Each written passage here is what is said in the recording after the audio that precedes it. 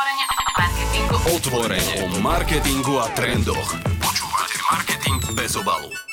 Čaute poslucháči, vítajte pri novom dieli nášho podcastu s názvom Marketing bez obalu. Dnes vám prinášame pravidelnú dávku social media noviniek za mesiac november. Dnes tu s vami je okrem mňa, Majči a Janči. Čau Janči. Čau Majči. My sa tak aj tak ladíme s menami. Teda je to také Janči, Majči, také humorné, no. Tak prejdeme asi k veci. Čo prináša Facebook nové? Prvá vec, ktorá už nie je tak aktuálna, ale začiatkom novembra bola veľmi aktuálna, je, že konečne sme videli nejaký dôkaz toho, že Facebook a takisto aj Instagram ako jeho ďalšia platforma bojujú proti hoaxom. Naozaj sa to stalo, pretože keď som ja sám išiel zdieľať niečo ohľadom amerických volieb, tak na mňa na Instagrame vyskočila taká lištička, ktorá hovorila o tom, že mám si pozrieť najnovšie veci, najnovšie election updates predtým, ako budem niečo zdieľať, a mohol som sa prekliknúť na oficiálne info ohľadom volieb. Takže prvýkrát som naozaj videl, že Facebooku záleží na tom, aby ľudia poznali tie naozajstné oficiálne informácie predtým, než niečo zdieľajú. To bolo v náväznosti najmä na to, že Donald Trump ako úradujúci prezident stále opakoval, že on voľby vyhral a že všetko je sfalšované, pričom na to nemal ani dôkazy. No a takto ako keby Facebook a Instagram zasiahol do tohto priebehu.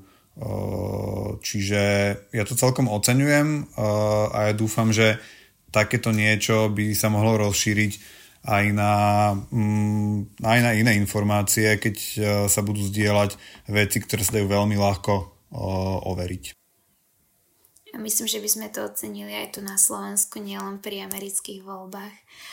A ďalšia vec, ktorá priniesla ako keby zmenu v tom, čo sa zdieľa, alebo čo vieme zdieľať v direct message, je v Messengeri a Instagrame možnosť miznúcich správ. Čiže ak chceme poslať niečo tajné niekomu a naozaj nechceme, aby sa to vedelo spätne dohľadať, vieme mu to poznať v režime, ktorý akoby získame potiahnutím nahor swipe-upom a ocitneme sa vo vanish móde, čiže vanish a správ sa zbavíš, a rovnako takto vieme aj v tomto móde vypnúť pomocou ikonky Turn off Vanish Mode. Takže môžeme si takto tajne keby postovať rôzne fotky. Neviem, Janči, ty využívaš takéto tajné kódovacie systémy? Zatiaľ som také niečo nevyužíval, lebo ak doteraz som si vymienial nejaké správy, ktoré som potreboval, aby zmizli, tak som vlastne zmazal celú konverzáciu, ale toto je asi ten lepší spôsob, lebo ak s niekým máš konverzáciu a chceš sa k nej možno vrácať, alebo niečo tam možno užitočné je, tak nechceš si ju zmazať celú. Čiže toto je celkom užitočná vec, podľa mňa.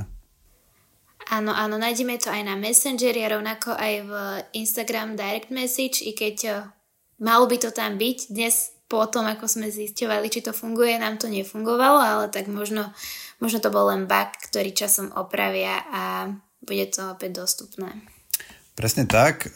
Ďalšou novinkou, ktorá nie je úplnou novinkou, ale mňa celkom zaujala, pretože ide o nejaké praktické využitie tejto veci v Messengeri, je, že keď som si objednával z Martinusu nejaké knižky, tak mi vlastne došla nejaká ponuka, že či chcem stav objednávky do Messengera, čo je ako keby nejaké zautomatizovanie toho, ako chcem zaplatiť, alebo či si chcem pozrieť vlastne, kde sa predajňa nachádza, alebo nejaké detailné info o objednávke, ale nemusím ísť vlastne mimo systém, nemusím ísť do žiadneho mailu, alebo nechodí mi to nejakou SMS-kou, čiže takým tým starým spôsobom, ale všetko mi príde do Messengeru.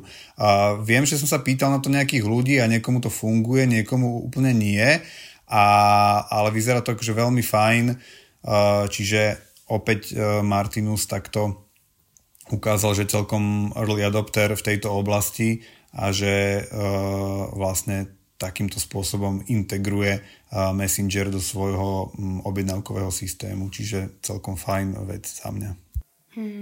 To je pekné, hej. Že na Messengeri máme všetko. Už aj informácie o objednávke. Počúvate Marketing bez obalu. Tak prechádzame k Instagramu, ktorý pridal Reels a shopping na homepage. Čo to znamená?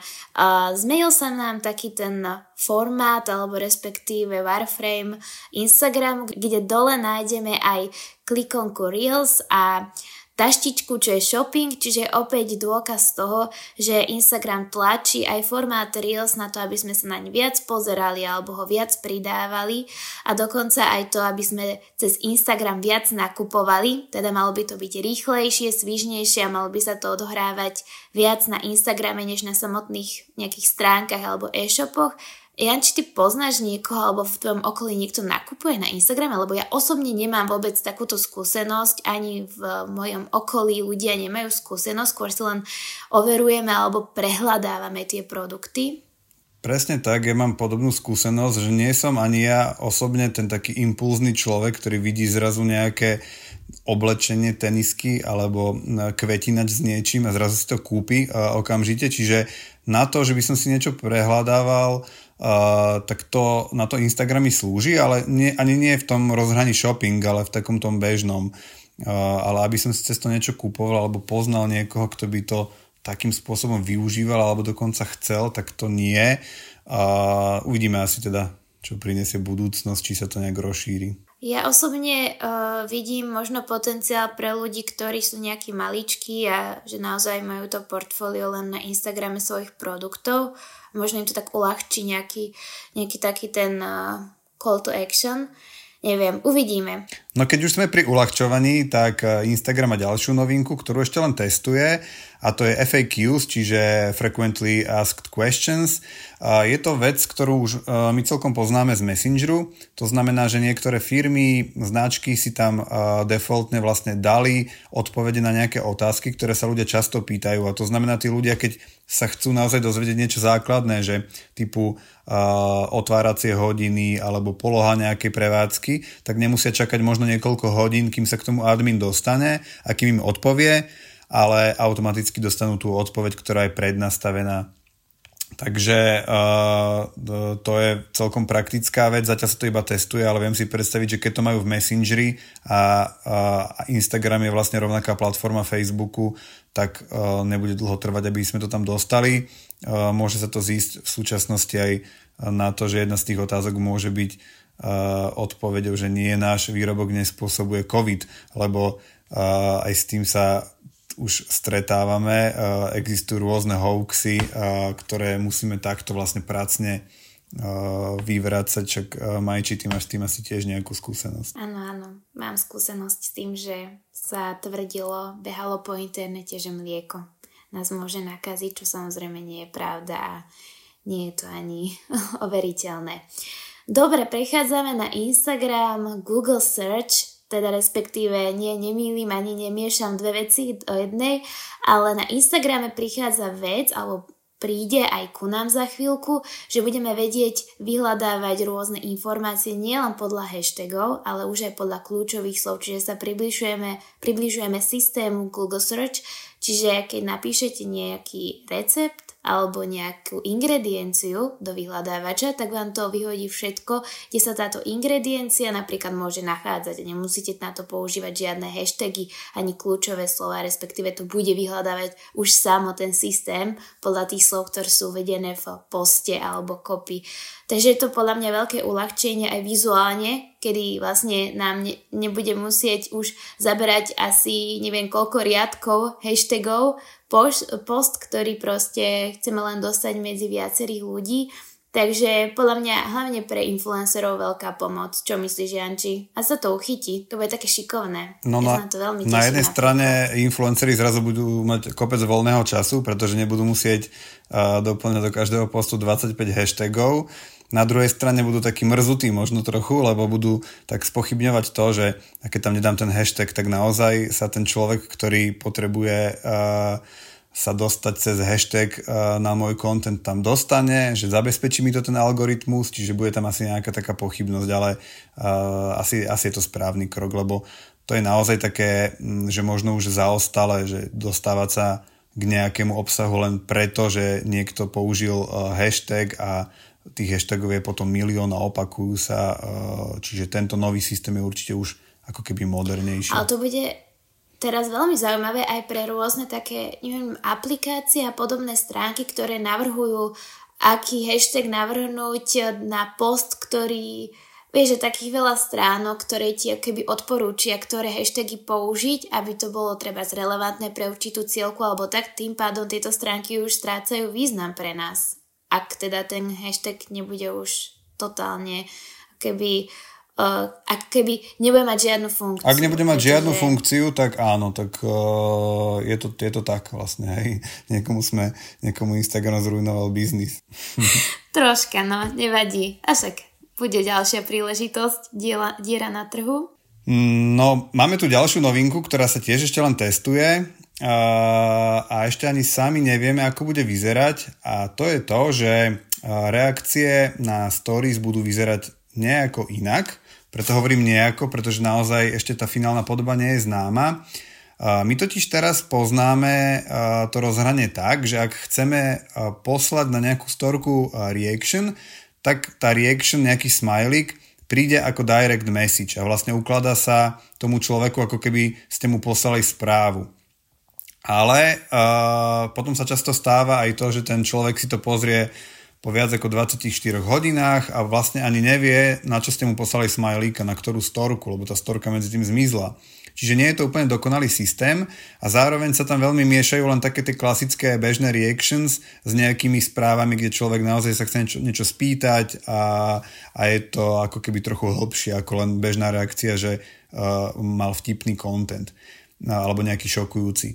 Čiže to vylepšenie by malo byť tak, že reakcie na stories by mali byť oddelené od Instagram Directu a budú sa zbierať v nejakom inom rozhraní. Napríklad tá storka tam zostane a k tej storke budú pridružené vlastne tie lajky, tie rôzne akože typy emotikonov. No a správy ako také, ktoré budú naozaj že textového charakteru, budú formou Instagram Directu, čiže tak ako to poznáme doteraz. Čiže trošku sa oddelia tieto svety. Myslím, že ani Instagram nevie, ako to bude lepšie a kľudne to môže byť systém, ktorý zavedie a potom ho zruší. Takže uvidíme, no, sám som zvedavý. Ty máš tým napríklad problém, že ti takto prichádzajú správy, ktoré potom nevieš identifikovať, že na čo vlastne reagovali, alebo si na Instagrame tak často, že vlastne nemáš problém s tými 24 hodinami. Ja s tým teda problém úplne nemám, ale milujem šuflíkové systémy, teda také tie filtrovacie, že si niečo môžeš niekde založiť alebo že niečo oddeluje, takže ja som nadšená z tohto, ale zároveň tento problém ako keby nevnímam ako problémom osobným, ale som rada, že mi chce život uľahčiť Instagram aj takto. Aj tento problém majú asi skôr tí, ktorí majú strašne veľa followerov a ktorí proste sa k tým správam dostávajú aj neskôr, no a presne tých 24 hodín oddeluje to, že chápu alebo nechápu, čo im kto poslal a na čo reagoval. No. Počúvate Marketing bez obalu. To by bolo všetko ohľadom Instagramu a predtým Facebooku. A teraz sa posunieme na YouTube ako ďalšiu veľkú sociálnu sieť, veľmi špecifickú. A tu predstavím, alebo novinky z nej predstavím takou formou, že my sme vlastne absolvovali niekoľko webinárov, niektoré boli všeobecné a niektoré boli robené aj špeciálne pre triad zo strany Google a ľudí, ktorí v ňom pracujú. A ja som povyberal niekoľko informácií, ktoré ma tam celkom zaujali, tak ich takto po bodoch vlastne zhrniem. Čiže tou prvou je, že Google prišiel so štatistikou, ako vlastne pomáha zaradenie YouTube do nejakého media mixu pri rozširovaní zásahu. Prišiel s číslom, ktoré nejakým priemerom, ale ide naozaj o celkom číslo, ktoré nám napovie, že o akú veľkú cieľovku vieme tú kampaň rozšíriť, a je to 22%. Znamená to teda, že keď okrem telky dáme do Mediamixu a YouTube a pôjdeme tam s nejakým formátom videa, tak zasiahneme naozaj o 22% v priemere viac ľudí, ako keby sme to video pustili len v telke. Zároveň platí, že čím mladšia je tá cieľovka, tak tým vyšší zásah, tým vyššie percento tam vlastne je, lebo niektorí, tí úplne najmladší, už telku až tak nesledujú, takže doplnenie o YouTube tomuto vlastne takto pomáha.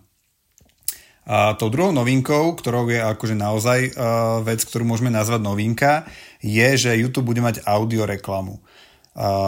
Je to zvláštne, že prečo nejaká sieť, ktorá je postavená na videu, bude mať zrazu vec bez videa, ale to vysvetlenie je úplne logické. Veľmi veľa ľudí totiž počúva YouTube, to znamená, že počúva YouTube, nepozerá ho, len počúva. A to takou formou, že si ho zapne na pozadie, dá si tam nejaký playlist alebo len nejaké klipy a má ho napríklad k práci. A vôbec nesleduje to, čo sa tam deje vlastne na obrazovke, lebo má ho niekde na pozadí. A práve pre takýchto userov bude určená audio reklama, lebo takýmto ľuďom je zbytočne posúvať reklamu, ktorá je vizuálna, keď oni ju vlastne nesledujú. A keď YouTube vie identifikovať, že ten človek priamo nemá zapnuté to okno, to znamená, že nesleduje ten obraz, tak mu ponúkne audio reklamu a všetko bude sústredené len na to, čo je v tom texte a nepôjde o žiaden vizuál. Čiže takýmto spôsobom trochu YouTube bude konkurovať platformám ako Spotify alebo aj klasickým rádiám takouto formou, ktorá je vlastne relevantnejšia pre istú časť populácie. To je teda druhá vec, audiospoty na YouTube. Tá tretia vec je, že sme sa dozvedeli, že Slovensko je veľmi zjednodušene povedané o 5% pred Českom, čo sa týka viacerých vecí. A je to napríklad o tom, že máme o 5% väčší zásah na mobile. Čiže Slováci sú ako keby trošku už popredu, pretože viac sledujú YouTube z mobilu ako z desktopu. O tých 5% sa tam skloňovalo pri tom webinári tak častejšie. To znamená, že hovorilo sa, že hociaká štatistika, ktorá hovorí trochu o modernosti, o využívaní technológií, tak sa najprv stane, alebo je silnejšia na Slovensku, až potom s odstupom času, a väčšinou to je niekoľko mesiacov, dokonca až rokov, takúto podobnú štatistiku majú Česi vlastne. Aby sme sa dostali ešte do obrazu, že ako to je s mobilmi aktuálne a s používaním YouTube, tak globálne už 70% času strávia ľudia sledovaním YouTube na mobile. Čiže ja si pamätám časy, keď to bolo, že možno 50/50 a ešte sa tak špekulovalo, že či to budeme vlastne optimalizovať na ten desktop alebo na mobil. Teraz je úplne jasné, že ten najväčší fokus musí byť na mobil. Štvrtá vec, ktorú by som tu chcel povedať, je, že opäť nám vlastne Google a YouTube pripomenul, ako máme pracovať s svetlosťou pri reklamách, ale nemusí to byť iba reklama, ale môže to byť aj hociaký content od tvorcov, že treba si veľmi dávať pozor na to, ako používame farby, pretože na mobile má veľa ľudí vlastne stiahnutý ten kontrast alebo stiahnutú tú svetelnosť. Takže všetko tam majú o dosť tmavšie. Kým na telke, napríklad na Smart TV alebo na desktope máme tú väčšiu svetelnosť, tak na mobile je stiahnutá. A preto keď máme buď reklamu alebo hociaký content, ktorý používa veľmi tmavé farby, tak tam niektoré elementy nemusíme vidieť. Bez nejakých vizuálnych ukážok, takto, keď sme teraz v podcaste, sa to možno ťažšie vysvetľuje, ale keď si predstavíte hociakú tmavú scénu, kde sú postavy a kde sa niečo deje a skúsite si to o niekoľko čísel vlastne stmaviť, tak naozaj už potom nepozorujete niektoré detaily a je to vlastne ťažšie. Čiže pri tvorbe kreatívy na to treba myslieť, a treba si naozaj vyskúšať to, že si stiahnete tie farby a či to vlastne dobre vyzerá aj na tom mobile. Piatá vec, ktorá je veľmi podobná, je, ako pracujeme s veľkosťou textov pri reklamách alebo pri hociakom kontente na YouTube. Totiž zase platí, že pozeráme tie videá na smartfóne, ktorý je menší, ešte veľakrát si to neotáčame, čiže to zaberá možno už iba naozaj nejakú tretinu ešte toho malého smartfónu. A keď tam použijeme texty, ktoré sú síce na desktope alebo možno na Smart TV čitateľné, tak na tom mobile sa to nedá prečítať. A to, čo chceme vlastne povedať, či je to nejaký claim alebo hoci čo, zrazu stráca zmysel, lebo sa nedá prečítať a tým pádom aj ten človek ako keby menej času strávi s tou reklamou, nepochopí ju, neodčíta ten odkaz. Čiže je dobré napríklad spraviť jednu kreatívu, kde je naozaj veľký text a ten dať iba na mobilný YouTube a potom kľudne aj menší text, aby to možno až tak nevyrušovalo, keď máme reklamu na desktope alebo na Smart TV. No a ešte posledná vec, ktorá je zaujímavá najmä pre nejakých stratégov, ktorí riešia médiá, to je to, že vieme už napríklad v Česku a čoskoro asi aj na Slovensku nakupovať ten zásah na YouTube aj cez tzv. Trpy, čo sú Target Rating Points. Nebudem úplne zachádzať do detailov, ale ľudia, ktorí nakupujú telku, vedia, že sa tam nakupuje na grpy alebo na trpy, to znamená na nejaký percentuálny zásah na cieľovku v rámci celej populácie a takýmto spôsobom už veľké kampane, naozaj skoro väčšie kampane budeme vedieť nakupovať aj cez YouTube. Čiže nastavíme si, akú veľkú cieľovku chceme zasiahnuť a podľa toho to budeme celé potom nastavovať a robiť celý ten mix. Počúvate Marketing bez obalu. No a keďže som teraz hovoril veľa o YouTube, tak ti zase prenechám slovo a aby si povedal ešte nejaké novinky ohľadom iných sociálnych sietí a konkrétne o Twitteri. Áno, teraz bude taký maratón stories, by som povedala, respektíve, kde všade sa stories objavili. Takže Twitter prichádza so svojimi, nazvali ich Fleets a sú vlastne dostupné už teraz a budú rovnako funkčné 24 hodín, teda budeme ich vidieť len toľko, to jeden deň a je to vlastne akoby odpoveď na strach používateľov tým, že či ten content, ktorý tam vkladajú, bude dostatočne zaujímavý aj po tých 24 hodinách, takže Twitter ich takto odbremenil a už nemusia riešiť takéto dilemy, takže hor sa aj na Twitter zo stories. Ďalej tu máme stories v Spotify. Bude to špeciálna verzia stories, nebude to samozrejme také prístupné pre každý účet. Zatiaľ si môžeme pozrieť, ale teda v Amerike si môžeme pozrieť Christmas hits zo stories, kde sú len nejakí umelci, ktorí nahrali k tomuto takéto mini videjka a vieme sa na nich pozrieť, ako sa bavia alebo si užívajú tieto vianočné sviatky. Je to akoby rozhranie úplne ako z Instagramu a v podstate uvidíme, či sa to uchytí. Ja neviem, čo by som tam úplne dávala, keďže ja nemám Spotify. Takže to bude určite zaujímavé, ako sa to dá využiť aj pre reklamné účely alebo s využitím možno nejakých playlistov a propagácie, takže uvidíme. Ale každopádne aj na Spotify prichádza tento trend. No zatiaľ to vnímam ja naozaj tak, že Spotify chcelo urobiť len nejaký doplnkový content k nejakým svojim dielam, napríklad Christmas Hits je playlist vytvorený priamo Spotify, čiže oni priamo tam nahrali tie stories. Ak by to malo byť rozšírené aj na to, že by to pridávali používateľia, naozaj neviem, lebo ani veľmi na Spotify nechodíme na profily používateľov, čiže skôr je to také možno jednostranné, že možno keď to budú používať, tak skôr interpreti alebo autori tých playlistov veľkých, ale asi to bude takto len z tejto strany a nie zo strany tých používateľov.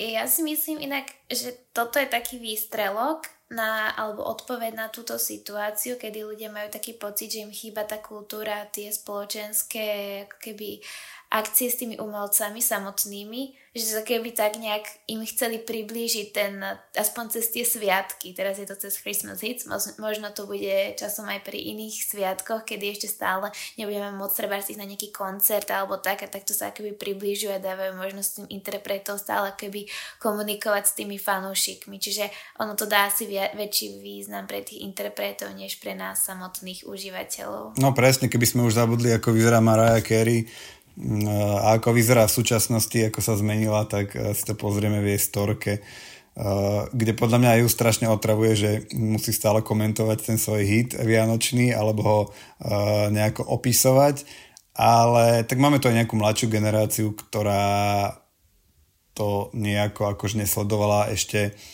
cez iné kanály, tak možno prvýkrát sa dozvie takéto zaujímavosti, alebo prvýkrát sa možno pozrie na Mariah Carey naživo, alebo v jej súčasnom veku, až takto cez takéto storky. My sa tomu dali úplne iný rozmer. Akože. My už úplne brainstormujeme vlastne, že keby nás teraz zamestnal Spotify, tak my im to vymyslíme podľa mňa. Hej, úplne. Že tej veci, ktorá nemáš taký zmysel, tak ešte jej dáme ten zmysel. Počúvate Marketing bez obalu. Poďme na TikTok, lebo však čo by to boli za social media novinky v roku 2020, keby tu nebol TikTok. Ale veľmi pekná vec od nich. TikTok totiž to bude varovať pred, ja som to nazval, že blikajúcim contentom. Je to tzv. Photosensitive warning. No veď, keď ste boli niekedy na TikToku, tak viete, že strašne to tam blíka, skáče a vždy sa tam niečo deje vo veľmi rýchlom slede. Ale to je dokonca nebezpečné pre istých ľudí, pre epileptikov a pre ľudí, ktorým vadí, keď niečo strašne blíka, lebo im to môže spôsobovať aj záchvaty. Takže ak takéto video existuje, tak najprv dostanete vlastne správu, že či si ho chcete prehrať, alebo ste na to citliví. A ako náhle kliknete, že vlastne chcete dať skip all, čiže chcete skipnúť všetky takéto kontenty, tak sa vám to naozaj uloží vo vašom profile a už vám TikTok nebude ponúkať nikdy nič vlastne takéto blikajúce, aby ste nemuseli stále odklikávať pred každým takým videom, že nie, stále som epileptik, nič sa nezmenilo, takže aj teraz mi to ako keby nezobraz. Toto sa bude dať zmeniť v nastaveniach, takže keby ste na to klikli na začiatku omylom, tak si to viete vrátiť späť, ale inak to bude defaultne ako keby zablokované všetok tento obsah, čiže celkom pekná vec namierená na ľudí, ktorí majú tento problém. Počúvate Marketing bez obalu. Áno. A prichádzame ešte k ďalšej novinke, ktorá sa týka ďalšieho facebookového monštra, to je WhatsApp, ktorý pridáva do chatu shopping button, čiže ďalší krok od Facebooku, ako tlačí vlastne predávanie cez takéto iné platformy, čiže v rámci e-commerce si chcú uhryznúť ten svoj koláčik tiež. A taká zaujímavosť, WhatsApp aktuálne posiela už 100 miliard správ denne, to je šialené. Áno, veľakrát za to môžu aj naši klienti, ktorí s nami komunikujú cez WhatsApp, ako tu už zaznelo, keď sme mali Social Media Camp. Čiže je to jedna z fóriem, ktorá sa osvedčila u ľudí, ktorým nejakým spôsobom vadí Facebook alebo Instagram, a táto forma WhatsApp. Ja sám mám mnoho ľudí, ktorí naozaj vôbec nie sú na Facebooku ani na Instagrame a všetko riešia iba cez WhatsApp a držia si to a neustupujú z tejto pozície, čiže aj preto sa WhatsAppu darí, aj keď je to stále platforma toho facebookového monštra, ako si to vlastne nazvala. Také chobotnica. Chobotnica, no. No a ešte to ukončíme jednou štatistikou, ktorú tu máme a ktorá nás zaujala, a to bolo Social Bakers Report go 3. štvrť roku 2020. Je tam pár zaujímavých správ ohľadom reklamy, tak nejaké teda spomeniem. Napríklad to, že celosvetový spend odhadovaný stúpol v porovnaní s Q2 o 56%, čiže naozaj tá Q2, ten apríl, máj a jún, kedy sme dosť bojovali s koronou a kde boli mnohé veci utlmené, tak sa ukázalo, že potom, keď prišla Q3, trošku sme mali povolené tie opatrenia, a to naozaj celosvetovo, tak zrazu aj tá reklama začala brutálne stúpať. Čo je zaujímavé, tak v porovnaní s minulým štvrťrokom, teda s štvrťrokom Q3 2019, značky na social spendujú asi o 30% viac. Čiže nejakým smerom sa nedeje to, že by social media boli menej relevantné, ale skôr naopak. Značky, ktoré začínajú používať reklamu, tak začínajú práve na sociálnych sieťach a teda minejú tam viac. Zároveň platí, že aj veľké značky sa masívne neodvracajú od tohto typu reklamy a propagácie. Čiže takáto štatistika. Zaujímavá vec je, že aj globálne stúplo CPC, čiže cost per click, a to až o 42% v porovnaní s QV2, čo súvisí presne s tým, že je tam oveľa viac reklamy a preto aj cena za jeden preklik musela logicky stúpnuť. Tu si urobím takú malú reklamu, lebo k tomu som sa vlastne vyjadroval v posledných stratégiách, kde sme hovorili o tom, ako to máme my u našich klientov a kde som vlastne aj ja potvrdil, že to CPC je naozaj drahšie. Naozaj bolo drahšie v tom 3. štvrť roku. Uvidíme, ako to bude teraz, ale nepredpokladám, že by to bolo inak, keďže sa blížia Vianoce, keďže tie opatrenia boli kadejako pouvoľňované a vieme, že keďže obchody sú stále v nejakom takom nie úplne plnohodnotnom režime, tak veľa tých nákupov prebieha cez e-shopy a tým pádom o preklik sa bije strašne veľa tých zadávateľov, takže musí byť logicky drahšie. No a ešte posledná vec taká zaujímavá, že z hľadiska reachu na Facebooku fungujú lepšie dlhé videá ako tie krátke. Podľa Social Bakers videá dlhšie ako 5 minút majú priemernú sledovanosť 23%, takú tú najvyššiu. No a veľmi krátke ju mali len cca 17%. Čiže naozaj sa asi deje to, že keď už vytvoríte content, ktorý je hodnotný a ktorý je dlhý a pri ktorom ľudia naozaj sú ochotní si sadnúť a stráviť pri tom nejaký čas, tak to potom už aj naozaj dopozerávajú. Ako tie úplne krátke videá, kde už na prvú vidíme, že je to len niečo, čo ma ani nezaujíma, ani tomu nedám šancu. Možno je to často aj reklama a preto to skipnem vlastne skôr. Či taký zaujímavý paradox. Neviem, čo si o tom myslíš ty, Majči, či ideme teraz zrazu vytvárať 10-minútové videá pre Facebook? Asi závisí aj od cieľovky, je to tak veľmi povedané jednoduchšie, ako by to bolo podľa mňa, lebo ja sama na sebe poznám, že, a to som dostatočne trpezlivý človek, že nevydržím extrémne veľa pozerať, ale samozrejme, keď viem, že niečo má treba 7 minút, tak si ako keby podvedome myslím, že ty kokos, asi to menšie ani nemohlo byť, takže je tam veľa takých informácií, ktoré sa mi zídu, takže možno aj tak nehovoriť, že 10-minútové videá určite pôjdu, ale určite keď máme čo dať do tých 5 minút alebo 7, tak by som to riskla. Ale zase hovorím, na koho cielime je veľmi dôležité vedieť. Ja sám viem z našich skúseností, keď sme robili nejaké dlhšie reklamy, napríklad reklamy ako Zbíralo mne nafúkaš, čo je reklama, ktorá má asi 2 minúty, alebo kedysi sme takto robili aj Tresku napríklad, že vieme, že tá štatistika bola že skvelá, že keď už to naozaj tých ľudí chytilo na začiatku a áno, presne ako si povedala, že videli za tým, že je tam rozpovedanie nejakého príbehu, čo sa nedá vtesnať do 30 sekúnd, tak pritom aj zostali, boli takí zvedaví, že ako sa to skončí, čo tam všetko povieme alebo akú to bude mať na konci pointu. Samozrejme to funguje pri pesničkách. Nedávno bolo len minulý týždeň ocenená na EFI kampaň pre Zlatý bažant s striebornou EFI, kde boli skvelé štatistiky, 1000 zdieľaní a zase išla pesničku, ktorá mala takmer 2 minúty, ale je to proste formát, ktorý si človek pustí, ktorý ako keby ho baví a je ochotný venovať ten svoj čas. Takže veľakrát sme to povedali v minulosti a hovoríme to aj teraz, že vôbec to nie je o tom, že by dlhšie videá sa nikdy nemohli robiť. Závisí veľmi od toho presne pre akú cieľovku to robíte a čo tam vlastne chcete povedať a koľko času na to potrebujete. Amen. Amen. To je z našej strany všetko. Toto je za mesiac november asi už úplne všetko, už žiadne štatistiky asi neprídu, akorát tak sa na vás tešíme bez štatistik, ale s ďalšími novými v novom roku a chceme vám poďakovať za to, že nás počúvate stále a budeme sa snažiť vás baviť aj naďalej, takže ja ďakujem za seba, Majči, Janči, chceš niečo povedať ešte k tomuto? Ja ďakujem takisto za počúvanie, vidíme sa aj v novom roku s novinkami za december. My v tom teda budeme pokračovať, budeme radi za každý feedback, ktorý nám dáte.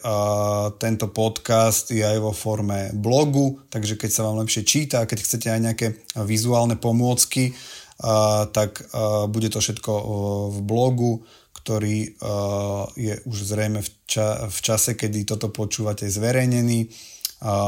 Takže takto. Tešíme sa na vás aj v novom roku. Tak ďakujeme. Čaute. Čaute.